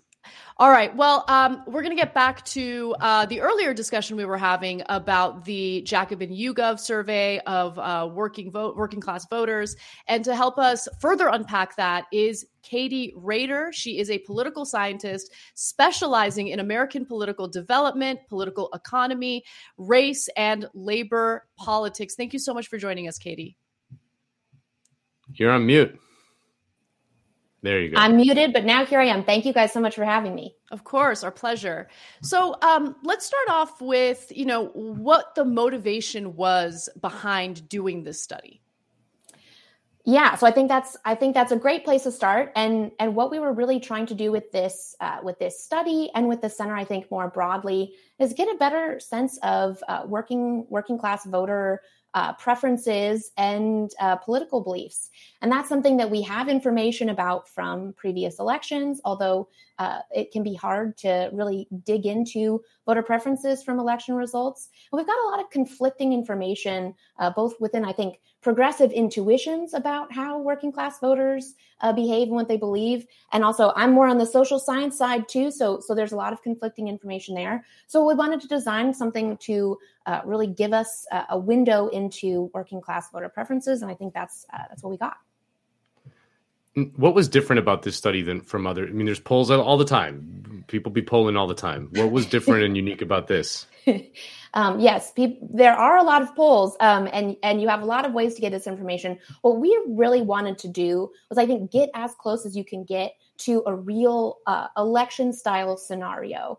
So this meant a couple of things. We tried to, so basically what respondents to our survey saw, and these were respondents coming from, we had 2,000 voters in the sample, not just voters, 2,000 working class people in our sample across five different swing purple states. So that's really good to know. And those states were Nevada, Michigan, Wisconsin, Pennsylvania, and North Carolina. So these are really always crucial battleground states for Democrats, and then looking very specifically at working class voters in those states. So what our survey respondents saw were head-to-head matchups. So they were looking at two different candidates and picking between those two. And the features they saw of these candidates, I think this was really what sets our study apart from what's been done previously, and approaches to sort of studying behavior in this way. So people saw, kind of generic demographic information, the race and gender of the candidate. We also had a number of different so worker category, so occupational status. So we had some CEOs. We saw how CEOs did compared to more working class candidates like teachers, construction workers. And then we gave a couple of different measures that actually got people to sort of have the most robust understanding of what a candidate stood for. So this included a bundle of issues, so sort of looking like a platform. So there were three different issues focused on the economy, so looking at jobs in the economy, healthcare, and then racial justice and sort of social justice was that final plank. And then we had a day one priority. So not only what's on this candidate's agenda, but what are they going to get started about immediately to sort of give some variation there. And that's, I think, a place where we saw got some really interesting results there. And then the final piece, we had a sound bite. We pulled these from, we created these based on actual quotes from politicians in the last 2 years, candidates and politicians. We can talk a little bit more. I don't want to say too much here, but we can dig more into the sound bites and how we made those. So this was how we sort of set this up, and then gave respondents the opportunity to pick between these candidates in sort of thousands of these head-to-head matchups.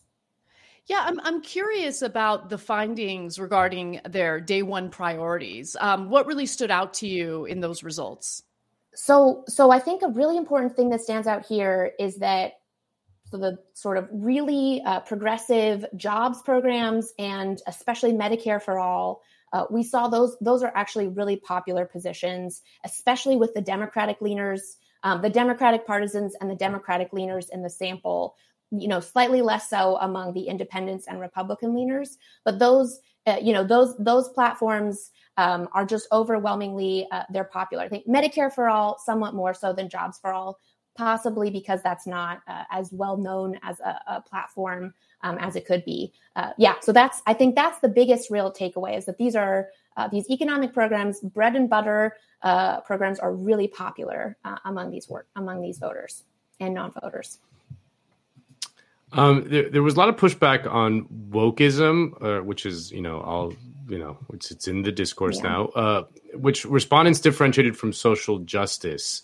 Can you expand on that finding?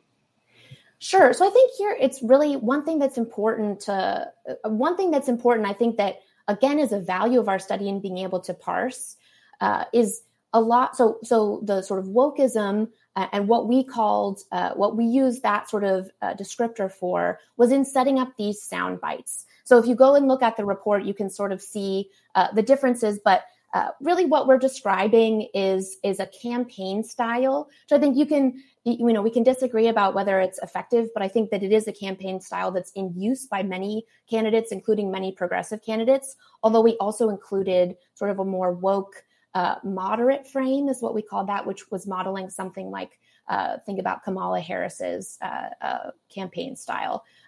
So I think the pushback there is about that frame, but really we're interested in what kind of resonance does this approach that many progressive candidates are taking have with working class voters.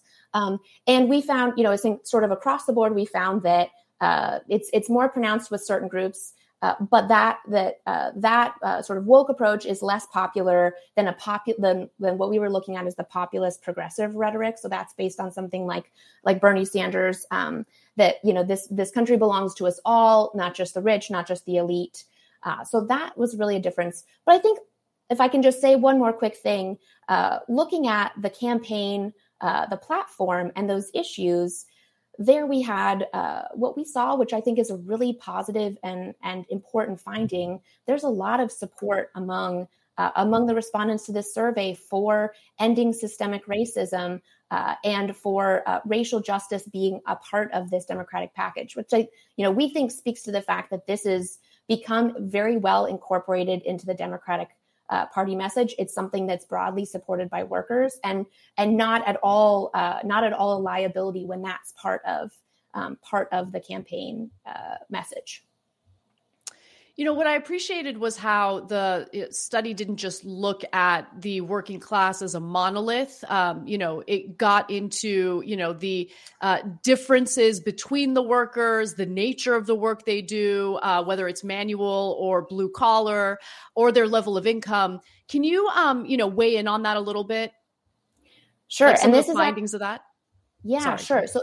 So this is actually something we're also looking to do more with in our future research, right? So one of the things that we were trying to do in the survey was not just sort of rely on a single dimension of class, socioeconomic status, education level. Those are really hard, and you miss a lot when you just focus on something like that. So exactly as you're saying, what we tried to build in were other alternative measures, like whether you supervise someone in your job, whether your work is primarily creative or whether it's more manual. So I think those kinds of distinctions, which we discuss a lot more in the report, and then actually going through and analyzing how those different kinds of ways to cut and view this class dimension affected it. So just one thing to give you a sense of one of the things I think that's most striking that we saw that blue collar workers, for example, are much more sensitive than other respondents in our survey to the kind of rhetoric that's being used. So they were very responsive and very supportive of populist rhetoric. I think more so than other voters in the population, where sort of the woke, both progressive and moderate positions were less popular among blue collar workers. But this populist rhetoric was extremely popular among respondents. You are a social scientist. You study this kind of stuff. This is what you dedicated your life to. Were you surprised by the results, or were you like, no, this is because I'm an expert and because I've studied this. This is what I expected. What were your personal impressions? Well, I'll say I am a social scientist. Most of the time, I'm wearing a hat of a very different kind of research I do, largely historical work. So for me, like looking at the New Deal, that should be an argument that we need these bold economic programs to bring working class voters into the Democratic Party. But we need more information than that as well. So I think I'll say, two of the findings that I think are surprising or maybe most useful to us in thinking about how to organize moving forward. One, sort of this idea that the Democratic label really hurts progressives, or it's really a turnoff among non-voters, among working class voters. We didn't find support for that in our study. So the Democratic label is not something that's hurting candidates. So I think that's one important, potentially sort of surprising finding. And then I think the other sort of progressive idea that our study provided some evidence to the counter is that that the sort of automatic progressive idea that there's just this, among non-voters, there's just this group of working class voters that are waiting to get the message. And so all we have to do is increase turnout, and that's going to really improve outcomes for progressive candidates. Now, that's probably true. What we found is that that's likely true for Democratic candidates. Increasing turnout is going to benefit Democratic candidates on the whole, but it's not necessarily true for progressive candidates. And what we think that means is this is still an organizing project. This is still something that, non-voters, working class non-voters look a lot like working class voters. They split in really similar ways. And that means that reaching them and pulling them into this kind of coalition is going to take the same kind of large organizing effort. A study like this really helps to further analyze what happened in the country in 2016, because one of the more dominant messages coming from Donald Trump was this, closed border, anti-immigrant messaging, which Democrats really tried to take advantage of in their campaigning, thinking that it would really speak to Americans and really convince Americans that Trump would be awful for the country. But there was a pretty surprising finding in regard to immigration messaging in the survey as well. Can you elaborate on that? I would. Which exactly were you pointing to? So in regard to priorities, issues that the respondents prioritized, it seemed like immigration was at the bottom of that list. Yeah. So if I remember correctly. Yeah, I think that's a good point. And really, I think that is one of my takeaways from the study too, which is Trumpism, for those who were surprised in 2016 by the popularity of Trumpism or continue to be surprised. I think really the emphasis and the popularity of, among our survey of this more populist rhetoric and framing, which I think is one of our strongest findings, that really is something that helps us, I think, understand and explain the motivation of some of these workers and why Donald Trump was appealing. Now, we're pointing and attaching that kind of rhetoric to a very different political program and political agenda. But I think you're right. For issues like immigration, these still are really hard. These can be really hard issues for workers to run on. There's a really great piece. There's a really great piece that I always like to assign to my students in thinking about analyzing the 2016 election by Christian Parenti, a scholar at John Jay, looking at he did the hard work of going through and listening to just I think just hours of information and stump speeches from Trump's 2016 run, and sort of looked at this emphasis on this immigration, which is really connected to this jobs question of wanting, feeling like they've been left behind in the economy and not understanding this focus. So I think, we did see, I think, some of that here. I think immigration, I don't want to say too much more because I do think this is somewhere we want to sort of pull, there's only so much we're able to do in one survey like this. And this is definitely an area we want to push forward and look more into. Well, that's my next question. What's next? If you had $1 billion to do unlimited research, what are you spending it on the next study? What do you want to look into? So I think we will have some more. I think there are questions that we've come up with here. We have some more sort of to the question about this multidimensional version of class. We do have some more academic style work that's looking at that measure. That's not very exciting. I shouldn't have led with that. I think to me, the more exciting projects that we're headed towards, one, we have a candidate database that we're trying to build. So really, this is polling, I think, exactly the kinds of dimensions we focused on in the survey, looking at issue areas and platforms, looking at candidate messaging, and actually trying to get a better sense of what's the sort of scope and universe of progressive candidates, and sort of, figure out, I think, learn more about that. Me as the more qualitative researcher, I think that's kind of where I'm looking. But we also do hope to field more studies. I think this study has taught us a lot about the kinds of things that we want to be measuring and diving more into. I think you're pointing to particular issue areas like immigration that we weren't able to explore potentially as fully as we might want to in the study. So I think that's where, but also any ideas where we should head next? Yeah. Or if you have that $1 billion. Yeah, well, that I do. I mean, look at all these books. Where do you think they came from? These Verso books ain't cheap. So yeah. Got to join that book club, Nando. Absolutely. Get it together. Yeah. I know. All right. Well, Katie, thank you so much for taking the time to break down the survey for us. I think it's really, really helpful. And honestly, it really reinforced some of the stuff that we've been talking about on the show in regard to strategy and messaging. So it's really important work. Thank you again for coming on. Thank you so much for having me. Hope to see you again soon. Absolutely. There you go. All right. There you go. Only the smartest on this show. Only the people are saying only the best on the Jacobin Show. And they can't be ugly. They can't be ugly. I love your impression. Sordo's a very handsome man. And so is he Kill Brooks. Yeah. I can't believe you didn't get the new SNL gig doing the Trump impression. What is it like? No, that guy's the best. That guy's the best. He's the best. He's amazing. He's good, but it's like I have seen the SNL bit, like the opening where he's doing Trump, and I feel like they all kind of know that he's like really good at it, and they're just sitting with the fact that he can just do this impression, and like the jokes are almost like there's no longer a joke anymore. It's just like, wow, yeah, this guy really does sound like him. Like, yeah. Well. Whatever. Maybe it was their first time and he was just nervous. Yeah. You know what I just realized, Kale? You could totally be like a stand-in for Cousin Greg on Succession. Doesn't he kind of look like Cousin Greg? Definitely more handsome for sure. Yeah, I don't know if that was a backhanded compliment.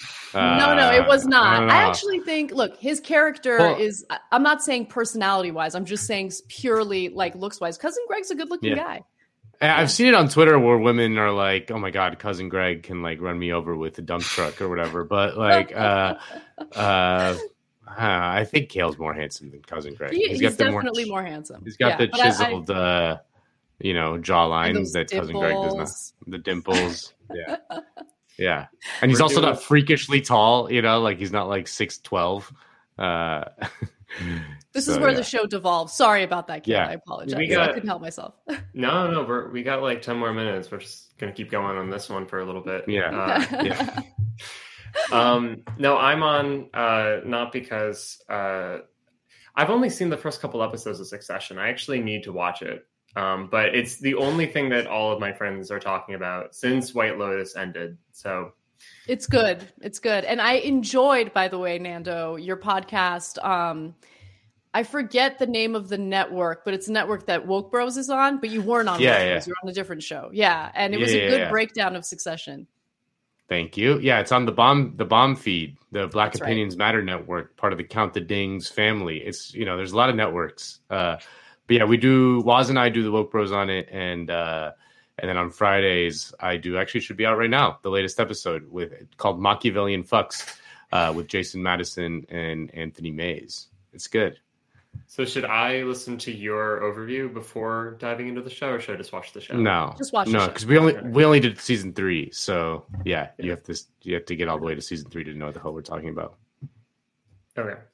Well, anyways, I'm here because we can do some super chats. So if people want to send us a question in the live chat as a super chat, or if you're a YouTube member, you can just ask us a question and we'll try to get to them over the next 10 minutes or so. First one that we got a moment ago from Eclectic Miscellaneous. Cancel culture, woke, snowflake, Karen. What are some of your favorite or least favorite buzzwords, personally or from a socio-political perspective? I don't like the Karen stuff. I'm just gonna say it. In fact, I sent my team a message yesterday. It was the second time I sent them. I was like, take all the Karen labeling out of our content. Like, I hate it. If we have to cover it, then we can do it without like using that. I just think it's unfair to Karens.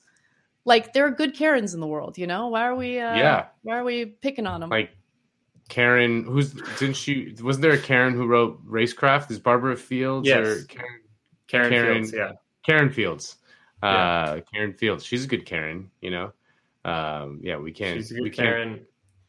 We have a Karen that's close to us in the Jacobin world, who's a Jacobin contributing editor, who's written a lot on housing. Karen Narevsky. She's a good Karen. Why are we needlessly bullying good Karens, you know? Yeah, it's like, have you guys seen that movie Kingpin? It's like your name becomes a synonym for something awful, like in that movie. You know that movie Kingpin with Woody Harrelson and Randy Quaid. His name Munson becomes like if something bad happened to you, you got Munsoned. I can't imagine if my name Nando became the synonym for something awful. Yeah. I mean, the word janky exists and it's not like a positive word. So like, you know, and then even like, something trumps something else. Like, there are like names that have other meanings, which is, you know, sometimes unfortunate. Yeah. Different vein of words, but one of my least favorite. I mean, two things. One, we talk about this like when we're figuring out like show content. I hate like creating content. I hate it's like the word content contribution to the world. Yeah, it's like we're currently making content, and I also hate influencer. I hate influencer. Yeah.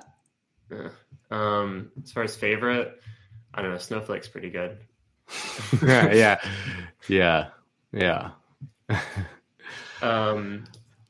LJ, just for you, Nando, preference for single coils or humbuckers? Humbuckers.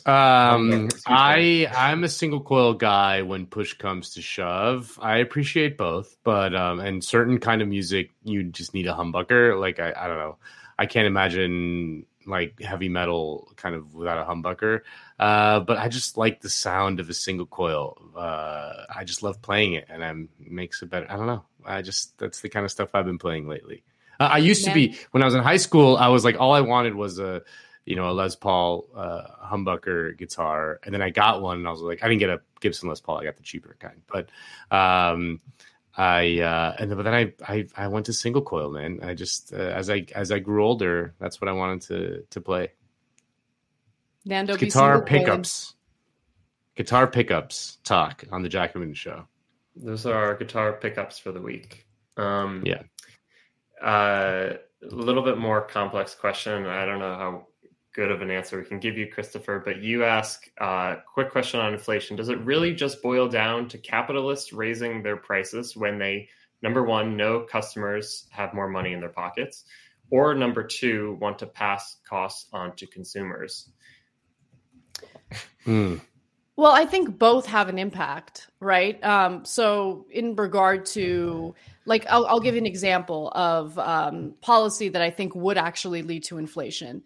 When you have someone like Andrew Yang want to pare back the social safety net that we already have and replace it with a $1,000 a month universal basic income, I mean, it's very easy for that $1,000 a month to be like gobbled up by your landlord, right? So that could have an impact on, inflating rent prices. In terms of passing on cost to consumers, we do see that play out. I mean, I think that Trump's failed trade war is a good example of that, right? Now, the corporations might end up paying like a higher tariff, but the cost of those tariffs will be transferred over to the consumers. But it really depends on what issue you're talking about or what type of inflation you're referring to. In the inflation that we're experiencing right now, it's really limited to specific sectors of the economy. And you can point to, I mean, I did that, I think it was last week. Mm-hmm. You can point to the specific factors that are leading to the inflation, whether it be, the supply chain issues in the case of gas because of the slowed down pace of production of oil. That is a very conscious decision that OPEC cartel members are making right now. It really depends on what you're talking about. Yeah. And it's also... Nando. Go ahead, Kale. You do it. I was... Okay, I mean, because... Okay, so like we talked about last week in Anna's segment, like when inflation is one of these weird, tricky things that, like, again, we experience the effects of, and we don't really like the actual, like, what's causing it becomes extremely mysterious. And so we just think like, oh, our money, it just doesn't buy as much as it used to, or like things are more money now than, or like the price of something is more money now than it was a year ago or something. And it's, and there's a lot of different explanations for what's causing that. The neoclassical, like kind of the mainstream economic explanation, like what's taught in most economics departments around the world, and what like most politicians, liberals and conservatives, are going to be referencing. Most of inflation for them just has to do with two things. It's like too much money supply and basically like the system being gummed up by government spending and by unions. That it's tied to the level of unemployment, and then when you have more and more people who are unemployed, because of the fact that they're like mooching off of the government, therefore you'll get these prices that are going up, and it's like harming competition. That's like the mainstream. Again, it's basically a right-wing argument for a lot of this. Now, obviously, the money supply is an important part of that. They're not wrong about that. But that's just one factor. The Keynesian version all has to do with, it also is dealing with unemployment, but it kind of spins in a different way. And it's about kind of insufficient demand and effective demand and needing greater demand. And so there's this whole thing in there was a whole thing about the Phillips curve. We're not going to talk about the Phillips curve, but this whole thing of like there's a trade-off between unemployment and levels of inflation, so that if you have lower unemployment, if your economy is leaning towards full employment, which is kind of the Keynesian political objective, or economic, it's both. I mean, the economic objective, then ultimately you're going to end up getting, it's going to mean greater wages for those workers. Workers are going to demand greater wages, and that means that bosses are going to have to jack up their prices to meet those new demands. And so there's this constant trade-off of lower employment means higher wages, which means higher costs, which means inflation, higher prices, which means inflation. So welcome to the 1970s. Yeah. Well, but ultimately the Keynesians turned out to be wrong about this. That's the whole thing. They're like, they your heart out, Zach Carter. Yeah. They couldn't explain the 70s, but the conservatives couldn't either. And their whole explanation of why you have like inflation and unemployment rising at the same time is, well, actually, people are choosing to be unemployed. They're just lazy fucks that, and we should like destroy the welfare state in response to that. I think there is like Marxist responses to this, and it's really complex, and I don't fully understand it. Like I've been trying to, and I think a lot of it has to do with profitability and realizing full profitability. That this is super theoretical, whatever, but like the whole Marx has this concept of two departments, of Department 1 and Department 2. Department 1 makes the means of production. Department 2 makes the means of consumption. So Department 1 are capitalists that make like the inputs that go into all of the production processes. And then Production 2 makes all the things that we buy. So like consumer goods, clothing, food, whatever, and raw inputs that go into production again. And so the whole point is that like there are these different kinds of capitalists, and they are all trying to realize a profit simultaneously. And a lot of them will die, but there just have to be this kind of pass off of surplus. And so again, the whole Marxist explanation is just that what is possible to realize in a given moment in time of everyone realizing their surplus, and then the actual difference between that and what profit rates they're actually achieving at a given time.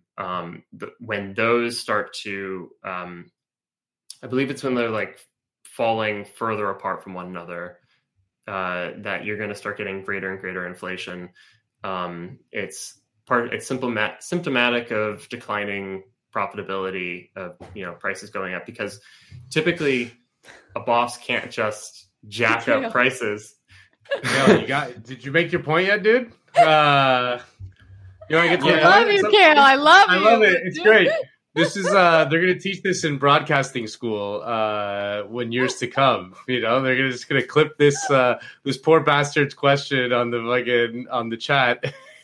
And Kale goes off fucking 20 minutes. You're like the new Slavoj Žižek, dude.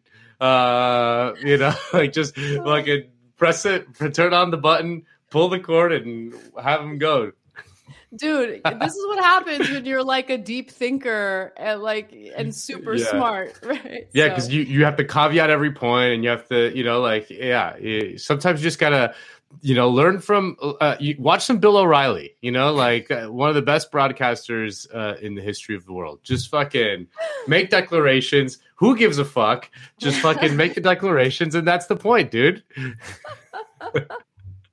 Sorry, Kale. I feel awful. Nando, are you watching the Mexico versus USA game tonight? And if so, who is he cheering for? And does he have any score predictions?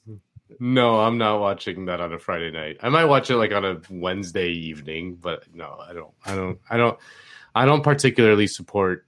I like European soccer. I'm a European soccer nerd. I'm sorry. I like the highest level. I don't like watching these people play who are not at the highest level. That's our show. I hope everyone enjoyed. Okay. All right. Well, no, it's fucking. It's complicated, folks. It's complicated. I respect and give Kale a lot of credit for wanting to give a comprehensive answer like that. So I'm the bad guy here, okay? So get on me. Yeah. Anyway, all right. Well, we all got to go. So hopefully you guys enjoyed the show. I just got my new edition of Jacobin Magazine in the mails, and I did not. What the fuck, Bhaskar? I didn't get mine. So I get it earlier than everyone else. I love it. So the theme is crime, and so far from what I've read, it's excellent. So everyone, please subscribe to the magazine. It's fantastic. Lots of great work in there. Subscribe to the channel if you haven't already. And that's all from me. Any final words from you guys? No, do you want to finish your answer? No, we'll finish inflation next week.